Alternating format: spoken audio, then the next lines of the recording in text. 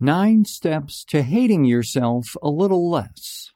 June 30th, 2016, by Mark Manson. I know what you're thinking. You saw the title and said to yourself, who does this guy think he is? Hate myself? Does he know how good-looking I am? Has he even seen my bitching new haircut? Does he know I once trained for a half marathon and actually ran part of it? I'm totally in love with myself.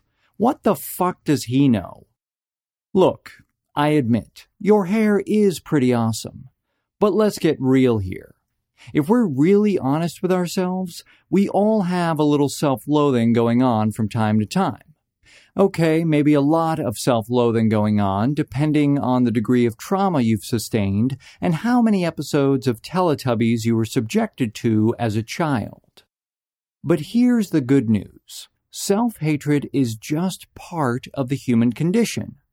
There's nothing inherently wrong with you because you intensely dislike or feel ashamed of certain unsavory aspects of yourself. Everyone does. Even Oprah has to hate herself some of the time, I'm pretty sure. And I'm no exception either, of course. After all, I'm writing a listicle for a website. I must hate some deep, dark corner of myself. We all have dreams we've failed to live up to, ideals we've failed to embody, actions we wish we had or hadn't done, ways in which we wish we could be different. This is normal, and we all must deal with these parts of ourselves that we don't exactly like. Some of us deal with it through avoidance. We sleepwalk through life, never making any serious decisions, following others, and avoiding all difficult tasks or confrontations. Some of us deal with it by numbing ourselves with sex or substances or obsession or distraction. Others try to overcompensate by trying to save the world and bring about a utopia and maybe start another world war in the process. The goal here isn't to get rid of that self-loathing. The only way to do that would be to remove our consciences and/or become psychopaths. And we don't want that. I also don't recommend suppressing your self-loathing, or else you might end up shooting up a nightclub in Orlando. No, the solution is to merely minimize our self-hatred by first becoming aware of it and then learning how to mold it and shape it and control it. The goal here is to manage our disappointments with ourselves so that they don't end up managing us. That's why this article is called How to Hate Yourself Less, not How to Stop Hating Yourself Forever and Ever and Be God's Perfect Fucking Snowflake. There is no perfect fucking snowflake. I lived in Boston. I've seen a lot of snowflakes. None of them are perfect. And even if there was, I'm pretty sure you wouldn't be it. So, let's get on with it. Here are 9 steps to hate yourself less and learn how to manage your self-loathing better so that you don't turn into a manic depressive or even worse, a religious nutcase that runs around with signs that say God hates fags on it. Step 1. Learn how to say no. The more you hate yourself, the more you will try to please and impress the other people around you all the time. After all, if you secretly believe that you're a rotten piece of shit, then it follows that you will overvalue what other people think of you, and you will unconsciously dedicate all of your efforts to manipulating them into thinking you're not the awful person you secretly believe you are. The word yes gets a lot of hype these days, but I want to bring back the power of saying no. Saying no is pretty awesome when you know when and how to say it right. You say no to doing a bunch of meaningless shit that you don't think is important in life. You say no to people who overstep their boundaries and make unfair demands of your time or attention. You say no to make it clear to others where you stand and what you will/will not tolerate in your relationships. No is awesome. Saying these no's is difficult, of course. That's because the ability to say a healthy no requires a certain degree of self-respect and self-care. But saying no to the people and things that harm your life rather than help is often the first step to learning how to love and care for yourself. Oh, and of course, you learn to say no to yourself, too. To discipline yourself and keep yourself in check. To remind yourself that you don't, in fact, know everything, or even know what the hell you're saying or doing half the time. This is such an underrated skill, yet it seems to be lost these days in the give me one of everything age. Oh, and while we're saying no to ourselves, Step 2. Stop masturbating all the damn time. No, I don't mean stop diddling your special parts, although if you're doing that like 15 times a day, you may want to cut down on that a bit as well. What I mean is masturbation in a more figurative sense. All of those superficial, self-pleasuring habits you indulge in on a regular basis. Whether it's eating 11 too many desserts, or staying up until 4 a.m. trying to rank up in League of Legends, or lying to your buddies and telling them you totally banged that hot blonde last Saturday when really you just got so drunk that you passed out in a fetal position in the back seat of your car. These are all petty, insignificant self-indulgences. And it's hard these days. No, not your cock. Resisting giving into them is hard, because they do feel good, for a little while, but their meaninglessness will eventually consume you. There's this really weird chapter in Napoleon Hill's Think and Grow Rich, where he talks about how Thomas Edison refused to have sex or something, and that's how he came up with 10,000 patents. I don't know, it made very little sense, but the idea was that sex releases energy that could otherwise be directed towards more productive and useful endeavors. I'm not going to go that far, as I like polishing the old knob as much as the next guy.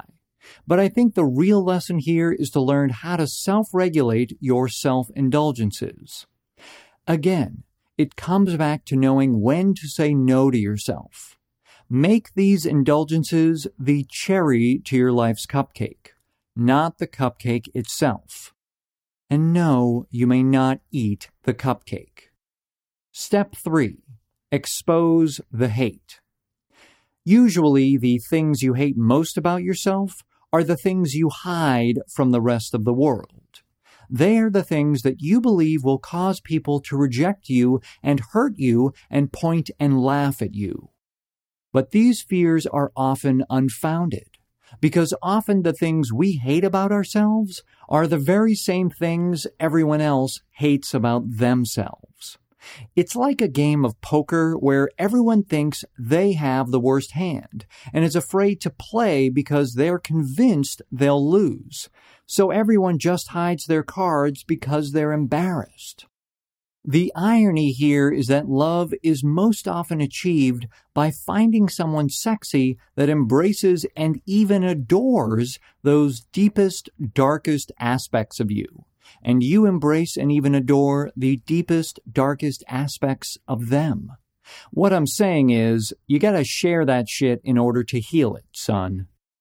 Opening up to the worst features of ourselves and admitting and sharing them brings about the best trust and intimacy. That is, of course, assuming you're willing and or able to forgive people and or yourself. Step 4. Forgive people, including yourself. Forgiveness gets a lot of airtime, but in a culture as punitive as the U.S., it doesn't feel as though many people actually, practice it. Forgiving means recognizing something sucks and still loving the person or yourself despite it. How does one do that exactly? Recognize the good intentions, or at least the ignorance behind most evil/bad/undesirable actions. For instance, most people don't do bad shit because they're evil. They do it because they don't know better, or they wrongly believe they're justified. Often it helps to remember your own failures and ignorance when forgiving someone else for theirs. And this is why dealing with your own self-hatred is so important. The less you're able to recognize and accept the parts of yourself that you don't like, the less you'll be able to forgive and let go of the wrongs of others. And the more of a raging, judgmental asshole you will be. Step 5. Take a nap. Seriously, you look tired. Step 6. Let yourself fail. Your self-love is not proportional to how you feel about your successes. Your self-love is how you feel about your failures. A person who loves and cares for themselves does not have an overwhelming need to do everything right or perfect or correct the first time. On the contrary, they're more than willing to get dirty and mess up because they understand that this is where true growth and progress comes from. Step 7. Achieve your wildest dreams. Become rich, dominate your field, find the love of your life. Realize it doesn't deliver all of the meaning and fulfillment you thought it would. Have an existential crisis and near breakdown as you figure out what the hell the point of your life is anyway, then rededicate yourself to the simple service of others and the simple pleasures for yourself. Except for too much masturbation, of course. Step 8. Both your positive and your negative self-talk is bullshit, so stop engaging in it. Here was a big life changer for me. Realizing that if all of the nasty and horrible things I said to myself about myself were untrue, then all of the amazing, badass things I told myself about myself were probably untrue as well. The fact is, you don't really know what's true about yourself, or how you measure up to the world. The fact is, your brain sucks and it can't be trusted.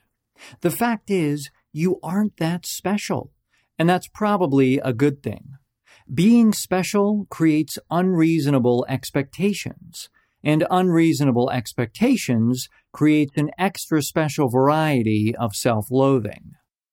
Step 9. Take the most important ambition or failure in your life and go ask a 4-year-old what they think about it. They'll likely giggle and ask you to pretend you're a tree and play horsies with them, and their response will be totally appropriate and correct. Because whether you're trying to cure cancer, discover cold fusion energy, or make it to the bar when it opens to resume your downward spiral of day drinking, you're still human, and you still have the ability to connect and empathize and play with the life given to you. And 4-year-olds have an amazing ability to remind you of that. I guess what I'm getting at with all these steps is developing a healthy practice of humility. Yeah, humility. How often do we hear that word thrown around these days? Because the common denominator of all self-hatred is an outsized sense of importance. You either think everything about your life is the worst thing ever, or everything you do must be the best thing ever in order to compensate. And none of the above are true. Susie, the 4-year-old, gets that. That's why she asked you to be a tree. But instead, you're hiding your flask and trying to explain to her how you're going to solve global warming on the back of a cocktail napkin. But just shut up for a minute and be a tree. To check out the original article, go to markmanson.net/hate-yourself. What is the key to happiness? You just listened to an article that hopefully scrambled your brain a little bit, made you question some things, maybe showed you that some things that you assumed to be true weren't quite true. If you liked it and you want to check out more, dive a little bit deeper into what makes us happy, what makes a life good, what gets us up in the morning, I have a free PDF that I'm offering. It's on my website, markmanson.net/happiness. If you really enjoyed this article, you can go there, download the PDF. It's about 20, 25 pages. It's completely free. I'm not promoting anything, spamming anything. It's just a way for...